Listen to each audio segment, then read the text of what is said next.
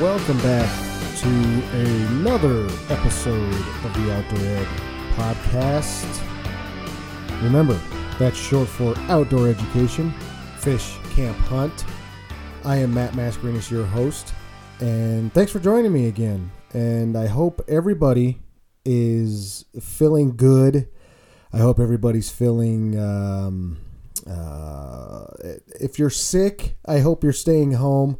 If you're not sick, I hope you're practicing the quote-unquote social distancing. I can't even say that. Distancing. Man, there you go. That's number one. That's the first score for the English language. It's English language 1, Matt 0. As 50 seconds into the show, I am behind already. So that's how we're going to kick it off. And thank you for joining me. And as always, as I do before every show, I would love it if you hit that subscribe button if you haven't already, wherever you get your podcast, wherever you got this show from, wherever you found it, wherever you downloaded it from. I hope that you would like it enough to subscribe it, because you're going to get plenty more of stuff just like this. And give me a review and rate it. Hopefully it's a 5-star rating. If not, it is what it is. We're here to get better. I'm here to get better. So that's no problem, right? No biggie. So do what you need to do there. Share it with your friends, family, whoever you think would enjoy this podcast. Give them a share and let them know where you found it. But I hope everybody is like I said, healthy. And if there's one thing that we can do without being around other people, it's listen to a podcast. Turn on YouTube, turn on Instagram, however it is that you like to get your information or get your content, especially hunting, fishing, camping, things like that, things of that nature. The best way to do it, and in some cases, the only way to do it is not in a crowded room. You don't need to go to a crowded store and go sit there and watch somebody talk about things over and over again that they've already talked about. So plug in your headphones, hit the Bluetooth button, and sit down and listen to a good podcast, informational podcast, and hopefully you learn something. Best way to prevent not getting sick and just having a good time. I mean, you can even do this in the park.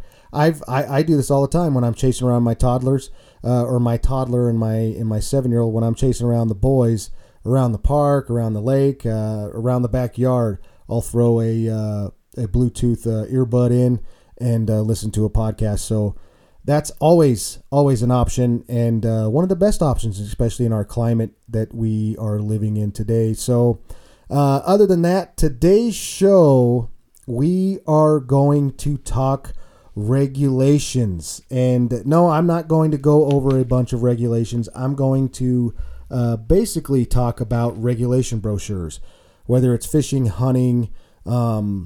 There's a bunch of brochures that are out there. State land brochures. There's recreation brochures. And today we're specifically going to talk about Colorado brochures, as that's the state that I live in, that state I'm from, that state I'm most familiar with. I do purchase out-of-state license, typically Wyoming, Nebraska, maybe Kansas on occasion, but definitely Wyoming and Nebraska. And anytime I pick up a license, that's what I'm doing. I'm grabbing a regulations brochure, and I hope that you are doing the same. And the biggest thing the biggest reason why these are important to have is because they give you a lot of news on the regulations, on the things that you need to be aware of, the things you can and can't do, the places you maybe can and can't do them, different things, different options. And in this case, we're going to talk about the big game brochure. That we're right into that season right now. We're getting ready for turkey season, and we're right in that season where big game applications will be due here in, I want to say April 4th or April 2nd. Not 100% sure. If you're an early bird and you like to get those in, I feel like it's that April 4th time frame. It's always kind of around that first week of April that our big game applications are due here in the state of Colorado. I'm flipping through the regulations brochures right now. Let's see here. Application April 7th. See, I was 3 days off. So yeah, they've opened up March 1st, which is a couple weeks ago, and April 7th is when they are due. So the best way to do things like that is to get it in as early as possible. I know a lot of folks, and I used to be a part of this. I'd get together with my buddies, or I'd get together with my uncle, and we'd sit down, and this was back when they would come with the paper applications, and we would either mail them or go down to the 6060 Broadway office and turn these applications in. But we don't need to do that anymore. Everything is streamlined, and the majority of this is done online. And why wait till the last minute to get this stuff in? It's a great time now, especially if you're one of those people that are hunkering down behind your toilet paper roll bunker, sitting here. Right now I'm sitting on about 5 cases of 2-ply. So I am locked and loaded. Not really. I'm just joking. I'm not one of those crazy animals that are doing stuff like that. But that's neither here nor there. But it's a good time to flip through the brochure, flip through the regulations brochures, and we're just going to jump right into it as far as the big game brochure is concerned. And I will also take a look at the 2020 fishing regulations brochure. There's some things that you kind of need to know there too, or some places, or the way to kind of look through it, navigate these brochures is the kind of what I'm going to do for you today. But I'm not going to go through the entire brochure, read it page by page, and try to do it that way. But there's a lot of good information here, and a lot of those questions that I always see in forums, a lot of those questions that I always see in asked on, whether it's online forums, like if you're in like a Facebook forum, or just regular online forums. There's a lot of them that are out there that are still active and stuff like that. So if there's a lot of questions I see there, that if these people would just flip through the brochure, I have like 3 or 4 of these around the house. I always have one in my truck, one fishing, one hunting, one state rec lands. And then I grab a boating regulations. I grab they have another one too that's kind of like just a straight up recreation brochure. I pick up that one as well. So I keep those in my truck. I keep a fishing regulation in my truck, in my boat, and in my backpack in case I'm walking around fishing. I'm very confident in my knowledge of the rules and the regulations, but if I have a question, I can flip through this magazine and I can look it up. I get a highlighter. I'll go through some things that maybe concern me that I need to keep an eye on, or I need to remember. If I'm doing something like a bait fishing, if I'm fishing with a trout line, if I'm going to go frog gigging, if I'm going to go bait some areas for crawfish or crawdads, depends on where you're from. If I'm doing things like that, it's very important to me that I know what I can and can't do. Okay, so it's good to pick up one of those regulations brochures. They're free everywhere. You can find them all over the place. Walmart has them. Well, I almost said Kmart. Kmart doesn't exist anymore. Come on, old man. You can go to any state park office, any place that they have fishing. City places. City parks have stuff like this too. So it's a great thing to pick up. Great thing to get familiar with. And hell, I mean, stick one in the bathroom with you. If you're like me, you sit down and you have a sit down. I'm not gonna get too crazy on what you're sitting, but come on, we know what we're doing. When you're in the bathroom, stick one of these things in the bathroom with you. Pick it up, flip through it while you're doing what you need to do, and then you can like, hey, I never know. There's a lot of times I'm like, hey, I didn't know that. I never knew that. So while I'm reading, while I'm having a seat. So Uh, no, I'm not. I'm not going to talk about having to sit down reading my reg book in the bathroom. And no, I'm not. Don't think that's why I have multiples, because that one does not leave the bathroom. It stays in the bathroom. Those two stay in the bathroom, and believe me, my wife gets upset. That's why I have my own bathroom downstairs in the basement, where I kind of come to hide and get away and read my whether it's magazines. I mean, come on, we all know that, whether you're male, female, everybody has their little section in their bathroom where they have magazines or something to read. Yeah, I know the phones are very popular now and everybody's dinking around on their phone, but I'm going to be 100% honest with you. I have stopped that. I have caught myself doing that, because that phone is going to be sitting on the kitchen table. That phone is going to be sitting somewhere where if you really, really think about where that phone has been, you do not want it sitting on the kitchen table. So I don't bring my phone. This is just me now. I don't bring that phone in there with me at all. No, I did not anticipate to go talk a couple minutes about bathroom etiquette. But maybe this is what we need. Maybe this is a conversation that needs to happen. Bathroom etiquette on what you can read and what do and don't take into the bathroom. So definitely a phone is one of those things. That's why I'm nervous about using other people's phones. Hey, it's okay. You can use my phone to call. Nah, I'm good, man. I'm really good. So back to the regs. Just pick some up. Grab one. You don't need to have 4 or 5 of them. I'm just telling you what I do and how I go about these regs, or how I go about learning and reading these regulation books. So one of the first things that I do is when I open up one of these regs books, even if I've been paying attention to things, even if I've been kind of watching CPW putting out different regs throughout the season, throughout the year, that might affect hunting or fishing, you open it up and there's a table of contents right there on that cover page. And you can read everything. You can go to where you can find licensing information, application and preference points. If you have those kind of questions, you can look those up there. General information, hunting laws, youth hunting, hybrid draw, and then you go right into where you can go and get your hunt codes: deer, elk, pronghorn, moose, bear, lands, and important dates are on the back cover. There's a map on the back cover as well. Actually, there's a couple maps in there that show you CWD, places like that. We'll get to that when we get moved down on the line. There's also a portion here on that cover page, on the back of that cover page, I should say, where they give you areas and locations and offices and whatnot and places to call. These are good to have these numbers written down, because whatever area you are going to be in, whether you're in Brush, Colorado Springs, Grand Junction, Mountain Vista, Montrose, Denver, a lot of these areas here have numbers. And what I like to do is I like to give these offices a call, and I like to find out who is the DWM in my area. And if I can get that contact information, I get that contact information. If there's a specific question I have about that area, I can call him or her.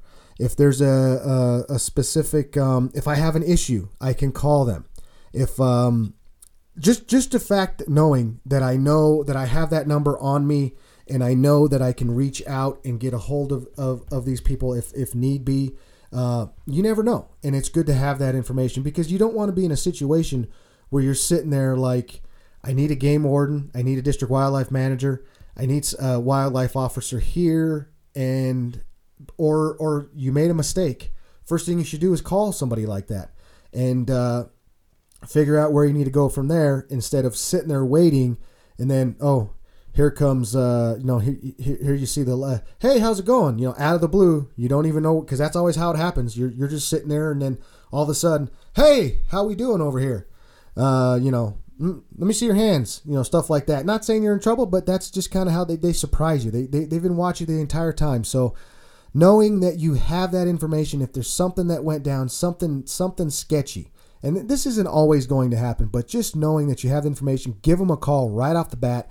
It'll often save you a lot of trouble in the long run, because these people can't determine what had happened unless you give them a call and notify them and let them know what's going on. So a lot of phone numbers there, a lot of information to get through, that you can at your fingertips in those contents pages. And then also understanding what to look for, license information. If you have questions about licensing, that's where you go.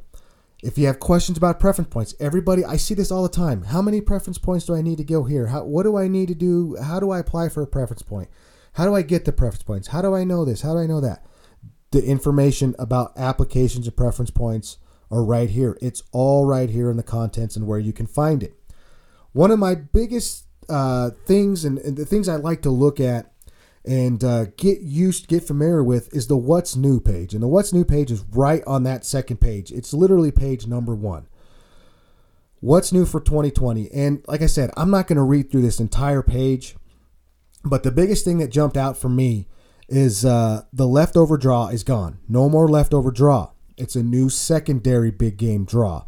So what that's going to be is, typically your most elk, deer, pronghorn, and bear licenses that aren't issued through the primary draw were always gone through a leftover draw. Now, if you put in for one of these, say you put in for a deer tag and you did not get that tag, well, you would get an option to enter the leftover draw, and you would get that like around June or so. You would put that in, and then you would see if you drew a leftover tag in July. Well, now there's a secondary draw. So, like I said, you put in for those. You put in for a draw out of the primary draw, and the secondary draw will now be made available during the primary draw. So instead of and it's open to anybody. So basically, you apply for that. I'm going to read it word for word here. Okay, most elk and deer, pronghorn, bear licenses not issued through the primary draw will now be made available in a secondary draw that is open to anyone, whether they applied for the primary draw or not. See, so that's a key word there. I would have highlighted that there so I know that when I'm applying for my license, that I know that it's not open to anyone. So that means, so say you somehow, some way miss out on this application here now, in this process, you don't get it in by April 7th. So what happen is now you have another opportunity between, and this is the secondary draw applications are accepted June 5th through June 7th, 8 p.m. Mountain. And then after that draw, so those are your draw applications, then they're accepted from them. After that draw, any license remaining after the secondary draw, except ranching for wildlife licenses, will be placed on the leftover list and available for purchase on leftover day starting August 4th at 9 a.m. Remember that day? That's another big day for us. So another thing I like to do is I like to cross down, or I like to write down important draw dates, important dates that I can pay attention to, so I can, if I'm planning my hunt, I didn't get my first draw, I didn't get my secondary draw. Now what the hell am I going to do? Well, I'm going to look at the leftover draw. I'm going to look at the leftover tags. On August 4th, I'm going to get my butt up and go down to a state park. I'm going to go down to a place where I can get licenses. Don't go to Walmart. I would go to a state park, and I would go down there and get up and get ready to sit in line. Hope I'm first in line so I can. They make those licenses available to you on what's available. Hopefully you get in line. Hopefully you get the tag that you want and the tag that you need. So that's a big thing that's new for this process. Go in there and read that for what's new 2020. Another new thing for 2020 that I noticed that a lot of people see is that look for the bear paw symbol, and I'm reading this word for word now. Look for the bear paw symbol to get an add-on over-the-counter archery or muzzle loader bear license. Now, this is something that you kind of sort of could do in the past. I mean, you always were. I mean, I've done it once, but I didn't do it a lot. But I'm definitely going to do it more because you never know. You never know if you're going to run into a bear. And hey, if you're hunting in an area, you also got to do some predator management in that area as well. If you want that area to be good, you want that area to be maybe it's an area that's not as populated it's more populated with hunters than it is wildlife. So maybe that's an area that you want to help out the population and get better because there's a high predator population in that area. Snag a bear tag, and this gives you the option. And if you flip through your pages and you start looking in the deer rifle, or you start looking at the deer and the elk and the pronghorn, for example, you'll see the little bear paw pop up. And it'll say right here, and this is archery and muzzleloader right now. So I'm going to read word for word now. Some archery and muzzleloader bear licenses are available in unlimited numbers this year as add-on licenses only. You can add on one of these bear licenses if you have a deer or elk license for the same method of take and at least one hunting unit overlaps.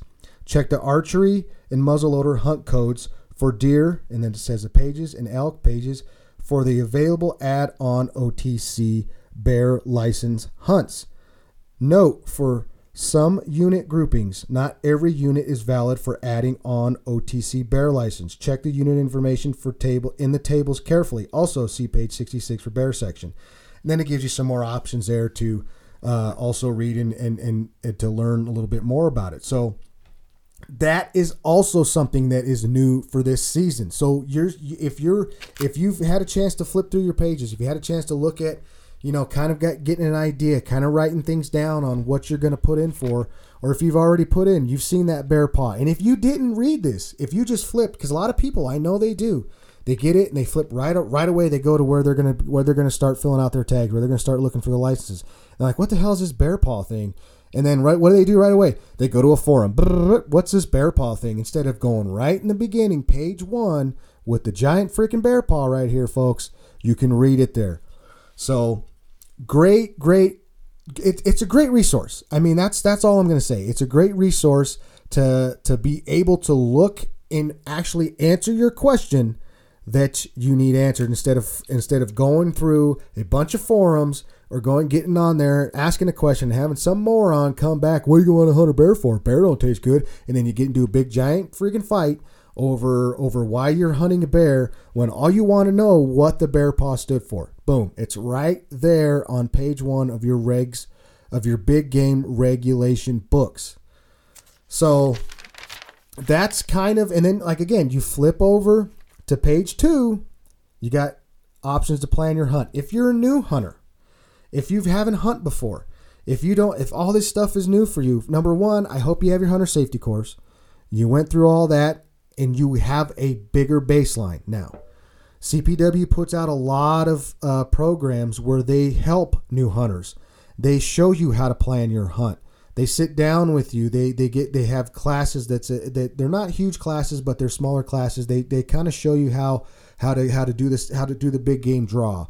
I did a podcast 2 years ago during season 1 where I sat down with Brian Postumus. We might do that again. I'm talking with him, but I don't know if we're going to get it in time, but we might. Where he talks about, big game draw secrets. He goes through a lot of things. If you want that, a lot of that stuff's still relevant, even though there might be different regs, there might be different things different options now. But if you want to go back and check that episode out, it's in season 1. I don't remember the episodes. Remember, I just started numbering episodes this year, and this is actually episode 2, in fact, so of season 2. Remember, last season, which would have been season 2 last year, was kind of a throwaway year because of the issues that I had. But we're moving forward into season 2 with episode 2. But if you want to check that out, go back and you can find it in the archives. Don't forget to subscribe to the podcast. Planning your hunt. There's do you have your hunter education? I just said that. If you have your hunter education, make sure you have that. Which species do you want to hunt? Where do you want to hunt? When do you want to hunt? What do you prefer to hunt with? Types of licenses you can get. Number 7, it just says it right here. Read this brochure. And that's exactly what I'm saying. There's a number here too, also up here in the top corner, that gives you options to call and help plan your hunt. It's all right here, folks. This is a free magazine. That you can get all this information from, or you can get the information to call and get the information. It's amazing. I know, it's amazing. It's crazy. And then, going on to page 3, it gives you some hunting license terms and definitions, everything there, qualifying license. I don't know what a qualifying license is. Well, it tells you here, limited license. Everybody says, well, what's a limited license mean? I don't know what it, another forum question, what's a limited license? Boom, right here, limited license. Goes through all the, what's OTC mean? I don't know what OTC, I was talking to a gentleman the other day. Hey man, the best thing to do, if you want, I want to go hunt this area, but I never draw. I'm like, hey man, go grab an OTC tag. What's that mean? Well, it says it right here. And one thing too that I didn't know, this is what I didn't know, and a lot of people utilize this, but a lot of people don't utilize it enough. The lists. So each license is listed, A, B, or C. Now, if you read this here, and also when it'll get further back into over here too, where you can, and this is where you can get real crazy here and have end up with 3 tags and end up with 3 animals. Like, yeah, I see again. I'm going to reference these forums because they're so bad. They're so good, but they're so bad at the same time. When somebody posts a picture of 3 elk that they shot this year, or 2 elk, or whatever it is. How'd you do that? Right away, it's like they call them a poacher. Right away, they're hunting out of season. Blah blah blah. Well, they don't know that you can score a tag like this. So I'm just going to give you a real quick rundown of these lists. Again, like I referenced, list A, B, and C tags. Now, list A, you can only get 1 list A license. Okay, list B. If a hunt is list B, you can get up to 2 licenses, 1 list A hunt and 1 list B license, or you can get 2 list B license. So if you're looking in and you're putting in for a deer tag and you want to get, say you want to get a buck tag and you're putting in for, so let's say you're putting in for a buck and you want to get a doe tag as well. Well, if that license that you're putting in for is an A tag, you can also get another license as long as it's a B license. In those lists, it shows you right where it's listed down here. And if you flip over to your elk, your deer section, the list is the furthest column to the right. It lists the tag. There's AAAA, B, AAAC, blah, blah, blah, blah, blah. It says it right here. It gives you your options on what you can do. Now, if it's a list C, if a hunt is a list C, you can get any number of list C licenses, as well as 1 list A license and 1 list B license, or 2 list B license equal A, B, C, C. Yeah, it sounds like an algebra question, but it's not. It's an option for you to fill the hell of it out of your freezer with deer meat or big game meat. That's the way I look at it, and that's the way you should too. Now, I'm getting pumped up about this season because this season is one of the first seasons that I've had in a long time where I'm starting out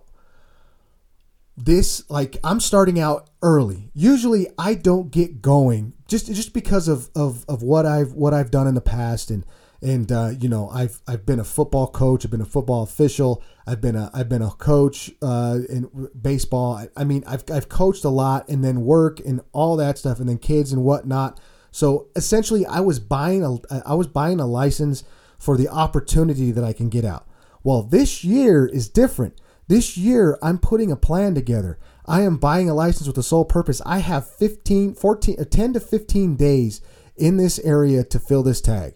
So I am putting in all this work right now to figure out what's the best way I'm going to be successful. And I am super excited about it. Really, really excited about it. So I have combed through this regs book. I have combed through all these options. I have a list. Yeah, and yes, I still write things down. I don't put them in my notes in my phone. I'm still old school, and I write things down. I have a list of licenses, potential areas that I'm going to go scout within the next week or so that I can nail down. I'm pretty sure on my elk where I'm going to go, but as far as deer, I have a couple options that I'm looking at on the Eastern Plains and in the high country. So, and again, I got all this stuff from here. I got all these lists from here. I got all these game units from this regulation book. Okay, so as soon as you flip the page, I said I'm not going to go through the entire brochure, and here I am doing it. So that was page 3. Gives you the hunting license terms and definitions. Flip over, license options and availability dates. Like I said, remember before when we started the podcast, I couldn't remember if it was April 4th. It's April 7th. March 1st it opens. April 7th it closes. Read about the qualifying license. Read about limited license draw, primary draw, secondary draw, leftover limited licenses, OTC. There's that word again. I don't know what OTC is. Flip back to page what? Number 3, and boom, tells you what it is. It's easy, and it's all right here. It gives you a list of license fees and requirements, what it takes if you're a resident or non-resident. And that's what's really interesting here too, is remember before when you were paying just all kinds of money, all kinds of money. You're paying a lot of money to put in for tags. Well, they changed that up. They change that up, and this is where they'll give you all these options. You can get combos. Like for me, when I go get my fishing license, which we're going to touch here in a second, I'm going to switch over to the fishing regulations. When I got I always get the small game combo. Always get the small game combo with an extra rod stamp. Well, it gives you options here. It tells you what you're going to get, especially if you're a resident or non-resident. Very, very important information here in this page. I'm going to go all the way until we get to the actual the actual sections where it shows the hunt codes. But you flip to page 6 now. It gives you all like what kind of license you need, what's considered a resident. Again, you go on the forums. Am I a resident? Well, cheapers creepers, bud. It has it all right here. Habitat stamps, qualifying licenses, special licenses. If you're a hunter with disability, hunter with mobility impairments, a resident first responder, there's a lot of options here for a lot of these people. I see it. I'm gonna reference these forums again. I'm a veteran. Is there anything for me? Boom, right here. Read your regulations. Landowner preference programs. There's a lot of people that don't take advantage of this. I know a lot of people that get smoking tags from these landowner vouchers, landowner preferences. Things like that are very informational here. If you want more information, this is where you look at it. Flipping back over around application preference points. And again, if you want to just get to one point, I told you it's right in the front. Table of contents list all this stuff and where to go with it. But if you have any questions on the preference points, it's all right here. Everything tells you refunds, reissues, exchanges. Here's the preference points. How do I get a preference points? When can I use it? When can I use it? If I put my preference points with a group, how does that work? There's all kinds of information about the preference points. It even tells you about the weighted preference points for moose, mountain goat. If you're banking those points, it tells you how it's affected here. Now, the only thing it doesn't tell you here is it doesn't explain to you what area, how many preference points you're going to need in what particular area. If you go on Colorado Parks and Wildlife website, and if you navigated through there, you can find that information, and it's great information. So I definitely highly advise you to do that if you're not sure on where you're going to go. But I would especially read this weighted preference point section. And I'd say if you have more than 5, I'd say 5. I mean, 3, you can probably say 3, but I'd say 5. If you have more than 5, if you're sitting on almost 7 or 8 like me, I might get hosed. I might get hosed this year. And it's just the way it freaking is. I'm upset about it. I get pissed off about it too, about the point creep and all that stuff. But you know what? It is what it is. I'm going to try to, this is like I said, I finally have my time to burn those points. I'm going to try to burn them this year. Might as well. What the hell, right? And then it explains the hunt codes here. In the next page 10, explains the hunt codes, what to enter, what's what, DM011O2R. Remember, 0 and O are different. What's what? D is what? D would probably be deer, right? M, what would you guess M would be? Male, right? O11, that's your unit. O2, what does that mean? Season. R, what would you assume R would be? Method of take? Probably R would be rifle. Exactly. It gives you everything here. I know I'm sounding like I'm being condescending and being an ass a little bit, but I apologize. I just see so many of this crap on forums, and it drives me up the absolute wall. Another great thing to look at and get familiar with if you're a new hunter is the general information, big game species identification. This is where you do not want to make a mistake. Okay, this is where you need to know exactly what the hell you're shooting at. It's got what an elk and a moose, a mule deer, white-tailed deer, pronghorn, and a bear look like. Okay? Pardon me. And this is where a lot of people get in trouble with here, okay? I want to make this very simple. If you can't see well, if you don't know the difference, in this shooting light, okay, and if you flip back, there's probably I might have, nope, it's right. Then it's going to be the next table or the next page. If you can't see what you're shooting, don't freaking shoot it. Okay, don't guess. Like I thought, I did see a cow walk by. I have a cow tag that it looks like it's a cow. I have a shot. I'm going to take it. Boom. You go over to it, and it was a bull. The cow you thought it was walked out ahead in front of it already, and it's gone. So you don't want to be in that issue. You don't want to have that issue. You don't want to be in that situation. It's so freaking simple. It's mind-numbingly simple that so many people make this mistake all the time. Misidentification is the worst mistake you can make outside of killing another hunter. It really is, because it's so freaking simple and it's right here. Learn it, especially if you're new. Look at it, learn it, and make sure you know what you're shooting at. And then you flip over, and this is the reason why I like these hunting hours, is because this is what a lot of the DWMs reference. Okay, so they're not going, and I'm not a DWM, and I'm not telling you this is exactly, okay. This is not an exact science. This is not an exact deal, but for the most part, if you flip up and you look at day August 1st, okay, this says the sun is supposed to rise at 6 a.m., set at 8:12. Now, if you're standing there at 5:45 in the morning, 5:45 a.m., we all know what that looks like, right? We all know what that little that little dawn looks like. You know, on a good day you can see. On a good day, you can make a shot. You can feel confident in doing that. But is that safe shooting light? Is that legal hunting hours? If you tell somebody, hey, I shot that about 5:45.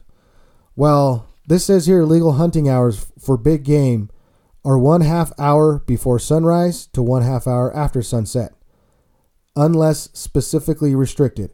The sunrise-sunset chart below lists times for Denver. Subtract 1 minute for opening and closing from time 12.5 miles east of Denver. Add 1 minute to opening, closing time for 12 minutes, blah, blah, blah, blah, blah. Remember that, okay? Remember that. Where are you? What time does the sun come up, okay? And these are just things that make that could turn a great situation into a bad situation if you don't take it serious. If you don't follow these things to a T, it can turn, like I said, it could just be really, really bad. So you have your hunter table, you have your sunrise sunset table here. I like this a lot. Now it's not like I use it. Now please understand, this is a great reference, okay?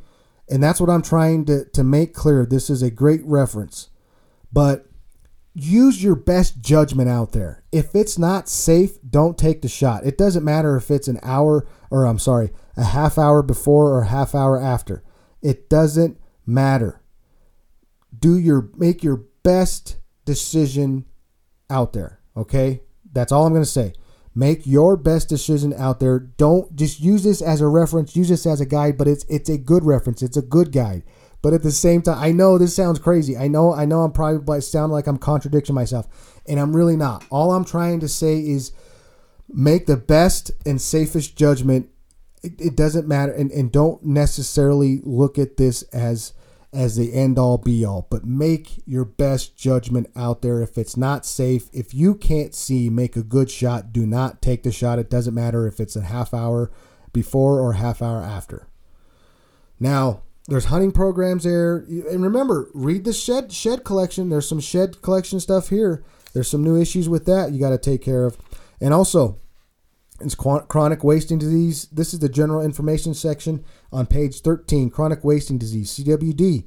It lists everything, what it is, where it is, mandatory testing. If you're in a mandatory testing unit, you got to know that. You got to be able to go. You got to know that stuff.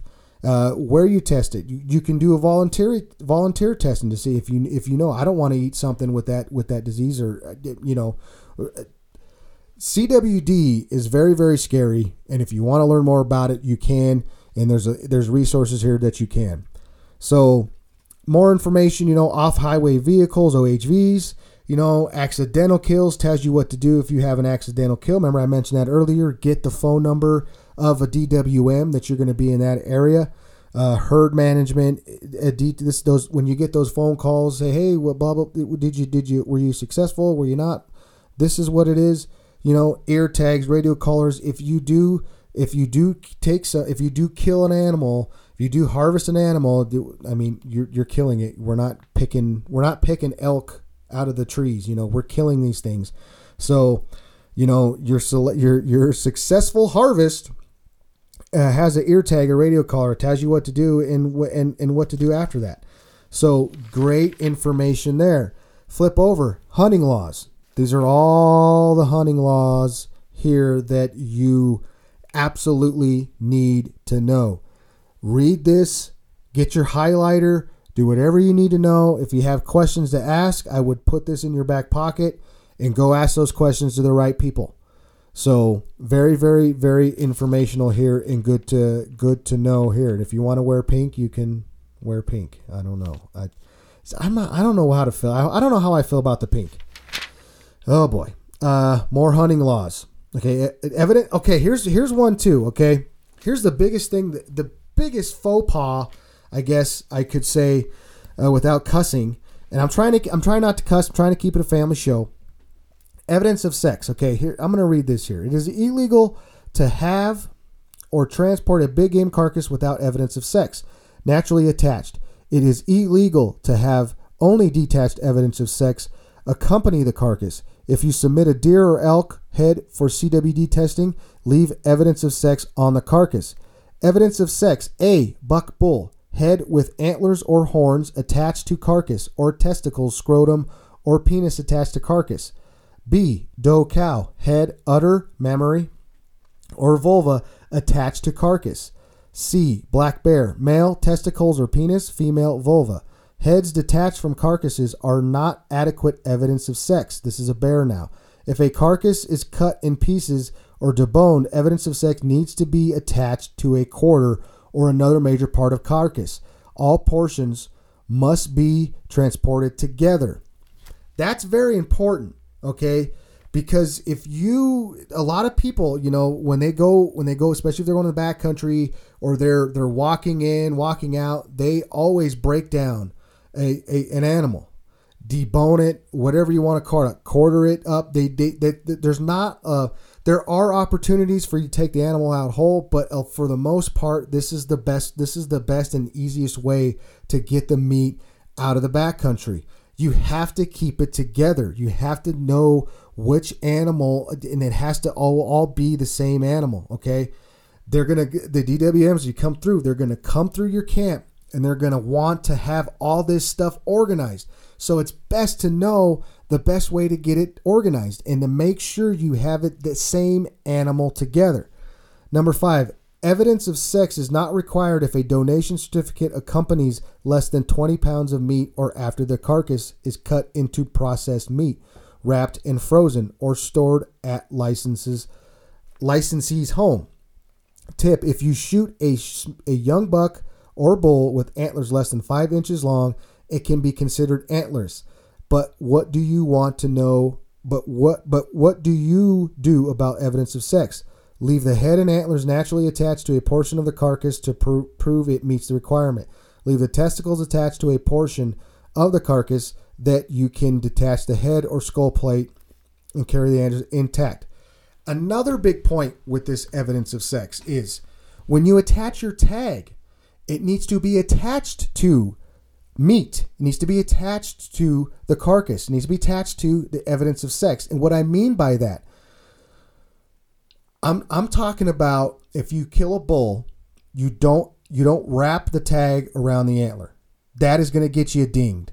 Okay? I see it all the time, and it drives me up the wall because it's such a simple thing. In different states you can do that. I'm not sure exactly which ones. Because I've never killed an animal outside of this state, but there are different states where you can do that. In this state of Colorado, you cannot do that. That is not considered your tag attached to it needs to be attached to meat. Now, the best way to do that is you got your haunches, and you say you got a hind quarter. You got there's that little skin flap in between. I'm not gonna call it the haunch, right when it comes down the back quarter. So say if it's a back quarter, this is how I typically do it, whether it's a male or female. Typically down that back quarter is where I punch a hole through. There's a little flap of skin you can punch a hole through. I attach my tag there, and then right there for that quarter, that hind quarter, you can look right inside. You can leave the udder, or you can leave the testicles or the penis attached there, and that's where you have your attached to evidence of sex. Keep that in mind. And look through other ways to do that. Ask questions. Go ask. That'd be a great question to ask DWM. Hey, where's the best place for me to attach my tag? I've even seen them attached in the ear. You slit a hole in the ear, put it through there. It's attached to meat. It's not on the antler. Okay? Keep that in mind. Very, very important. Transporting game, domating game meat, tells you what you can and can't do there. Carcass tags. Here's the carcass tag. Like I said, I just mentioned that. It gives you all the information here you need to do when you attach the carcass tag. Very important information there. If you're looking for information about youth hunts, right here on page 17 on the next page gives you all that information you need to know. Age requirements, youth draw preferences, how do I participate, youth outreach licenses. Those are very, very good opportunities to take advantage of if you have a youth hunter in your family for the first time. Flip over. Again, I told you about maps. It gives you all the maps here. This is still the youth hunters. There's youth seasons. This is where all the areas you can go and take. If you have a youth in your family, you can apply for these licenses. You can use these licenses. Gives you, and then we go right into where we start getting into the hunt codes, hybrid draw, and all that stuff. So that, in a nutshell, is what you can find in a regulation book, and why it's so important to look in a regulation book, why it's so important to have one of these on your person at all times when you're in the field, whether it's in your backpack, in your back pocket. I hope it's in your backpack to be the easiest place. Or if you have an ATV, you put it in your saddlebags or your side bags. Is that what they're called? Side compartments, saddlebags? I don't know if the motorcycle, that's what you call the same thing. I don't know. Put it somewhere that you have it on you in the field. So if you have a question, we all have brain farts. I have brain farts all the time. I've had at least 4 or 5 brain farts on this show altogether right now. Okay, and I got the regs right in front of me. All right, I'm not really smart, but that's neither here nor there. But this is what I'm saying. It's very important to have these regulations. It's very important to look through them and read them. You're sitting in the back of camp, go looking through them and read. Man, this is interesting. This is interesting. This is something that I never knew that. It's what else you going to do besides play cards, and especially if you're by yourself. I mean, it's something just to brush up on it and have a good kind of like a reminder, just a reminder kind of situation. So really, really important there with the hunting brochure. Now I'm going to quickly go through some important things with the fishing, because fishing's basically the same way, except it's going to have different. Obviously, it's fishing, so it's going to have to do more with fishing. The table of contents is the same. License information is the same. General information, like you're going to find all the same subject matter, but the subject's going to be fishing, not hunting. One big thing this year that's new that I wanted to make sure that you are aware of, because it affects you right now, your fishing license is still good till March 31st, but you can go purchase a new one now, and it can be valid. So this season here, valid dates for annual license and habitat stamps have changed, and this is in the What's New page. Remember how I said that What New page? Right here. Annual hunting and fishing licenses such as fishing, small game, fur bearer, resident combo, small game fishing, and habitat stamps will be valid March 1st, March 31st of the following through March. So it's essentially they go through the same time, but they are valid March 1st through March 31st of the following year. 13 months instead of April 1st through March 31st. Annual licenses go on sale March 1st. See habitat page 2. There's a new senior combo small game fishing licenses. Customers are age 65 and older can now purchase a combination small game fishing license for $28, plus search and rescue fee and wildlife education fees also. This is something too that before like I said before, March 31st, boom, we would renew it on that same day or go buy a license earlier so you have it ready to go. This year, it's 13 months instead of a year. So that's pretty neat. You get a whole month to go ahead, get your license, and then it goes out the 31st, same date as it did before. So I thought that was interesting. I really was excited about. I mean, I don't know how super excited, but yeah, you're the season opens now. They kept calling it, like, oh, fishing season's like, what fishing season? We don't have a season. It's your license runs out and then you have to get a new license. It's not, season's closed. I've never ever thought in my life that I've ever had to, wait till a season opens. So that's interesting, License requirements. This is something too that you might want to look at if you're an adult. People 16 and older are required to buy and carry with them a fishing license to fish or take fish, amphibians and crustaceans, except as prohibited. So right there, okay. I see in forums all the time. Do I need a license to go get crustacean or get crawdads and crawfish or frogs? Yes, you do. It says right here, fish, amphibians, crustaceans. So make sure that you have your license, even if you're just going to go frog gigging, even if you're just going to go trap some crawdads. Make sure you have your license with you. Oh, pardon me. Youth. This is another kind of a new situation. Residents ages 16, 17 can purchase a fishing license for $9.85. Those under 16 can take full bag and possession without a license. However, they must have a second rod stamp to fish. So that really hasn't changed, but it's good to know that you can purchase a fishing license at 16 and 17 years old. I had to purchase my first. I want to say that I purchased my license when I was 16. So, but you know what? That was one of those reasons. That was one of those things that has changed. That now I thought was something different, but now it's not. See, you learn something every day right here. I thought you had to buy a fishing license when you turned 18. But because I thought there was a new rule that took effect, but apparently it's still the same. So, boom, like I just said, people 16 and no, it is still the same. Because I thought you had to get to 18 because people 16 and older are required to buy and carry with them fishing license. Because I thought that there was a bill that went into place where 16, they were protecting those 16-year-olds. And they made it 18 where you had to buy a fishing license, but I guess that is incorrect, or I was false on the way I thought about that. See, like I just said, if I don't have to worry about it, but it is something that you need to know, and it's important to know. So, and and also another thing too, child support delinquency.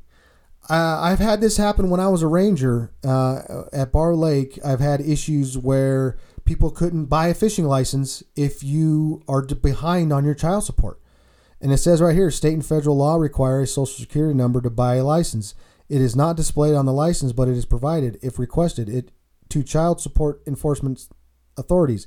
Hunting and fishing licenses are not issued to those suspended for noncompliance with child support. Any current license becomes invalid if held by an individual who is deemed non-compliant by child support enforcement.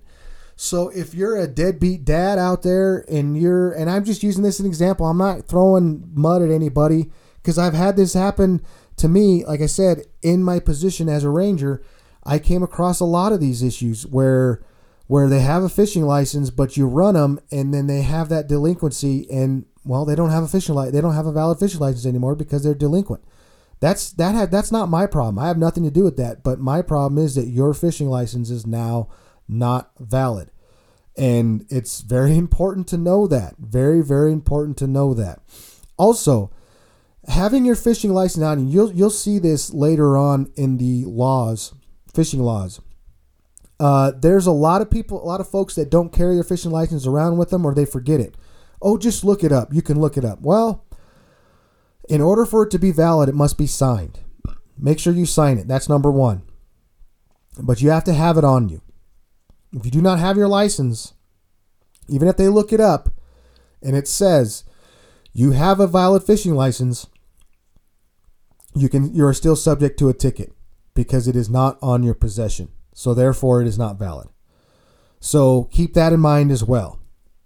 And again, these are all things you can find in these regulation brochures. So I've kind of rambled on here a little bit longer than I had wanted to. Almost an hour of talking fishing and hunting regulation booklets, but I think I got my point across. And again, if I confused you or didn't make sense on a lot of this stuff, go pick yourself up a regs book and read it yourself. Stay out of the forums at first. Read these regs books. Do your best to ask the people that know what they're talking about. It's going to save you a lot of trouble. It's going to save you a lot of grief from the people that don't know what the hell they're talking about, but talk a lot so they think they do. That's, again, I'm trying to be nice. But there's a lot of stupid people out there, and you can tell that by there is zero toilet paper in the stores. Okay, that's all I need to say. Is you could tell that by how less toilet paper there is in the stores. That's going to do it for me today. Thank you for tuning in. Thank you for downloading. Thank you for listening to the podcast wherever you get it. I appreciate you. Again, please, if you liked it, if this was informational, something you like, please hit the subscribe button. Give me a rating. Give me a review. I would appreciate it extensially if you did that for me. Please do that for me. I would love it. I'm still going to pump these out. I'm still going to give it to you if nobody gives me a rating and review. But please give me a rating and review. I'm begging you. No, I'm just kidding. It's just what they tell me in the podcast world. I got a couple sponsors on board, and they want to see those ratings and reviews go up before we really get hopping. So I want that for you. I want that for you as my listeners. I want that for you as the people that enjoy this and the consumer that gets this, because I really, there's a lot of crap out there, and I want to do my best to filter the crap and get you to stay off the forums, because the forums, they aren't what they used to be. They are just a breeding ground for negativity. They're a breeding ground for misinformation, false information, and it's just they're not positive. So that's my goal, one of my goals anyway. So but like I said, that's going to do it. Thanks for tuning in to Outdoor Ed Podcast, Fish Camp Hunt.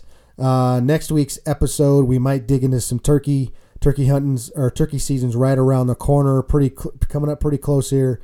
And again, the best way to social distance yourself is to get out, go fishing, go scout your hunting grounds, or just go for a walk, and stay away from people.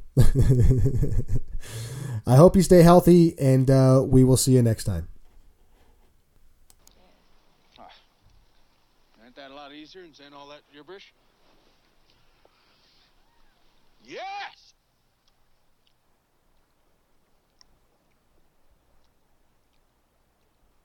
Great hunter. Yes? Fine figure of a man, yes? Yes? Yes. That is all you need to know for now.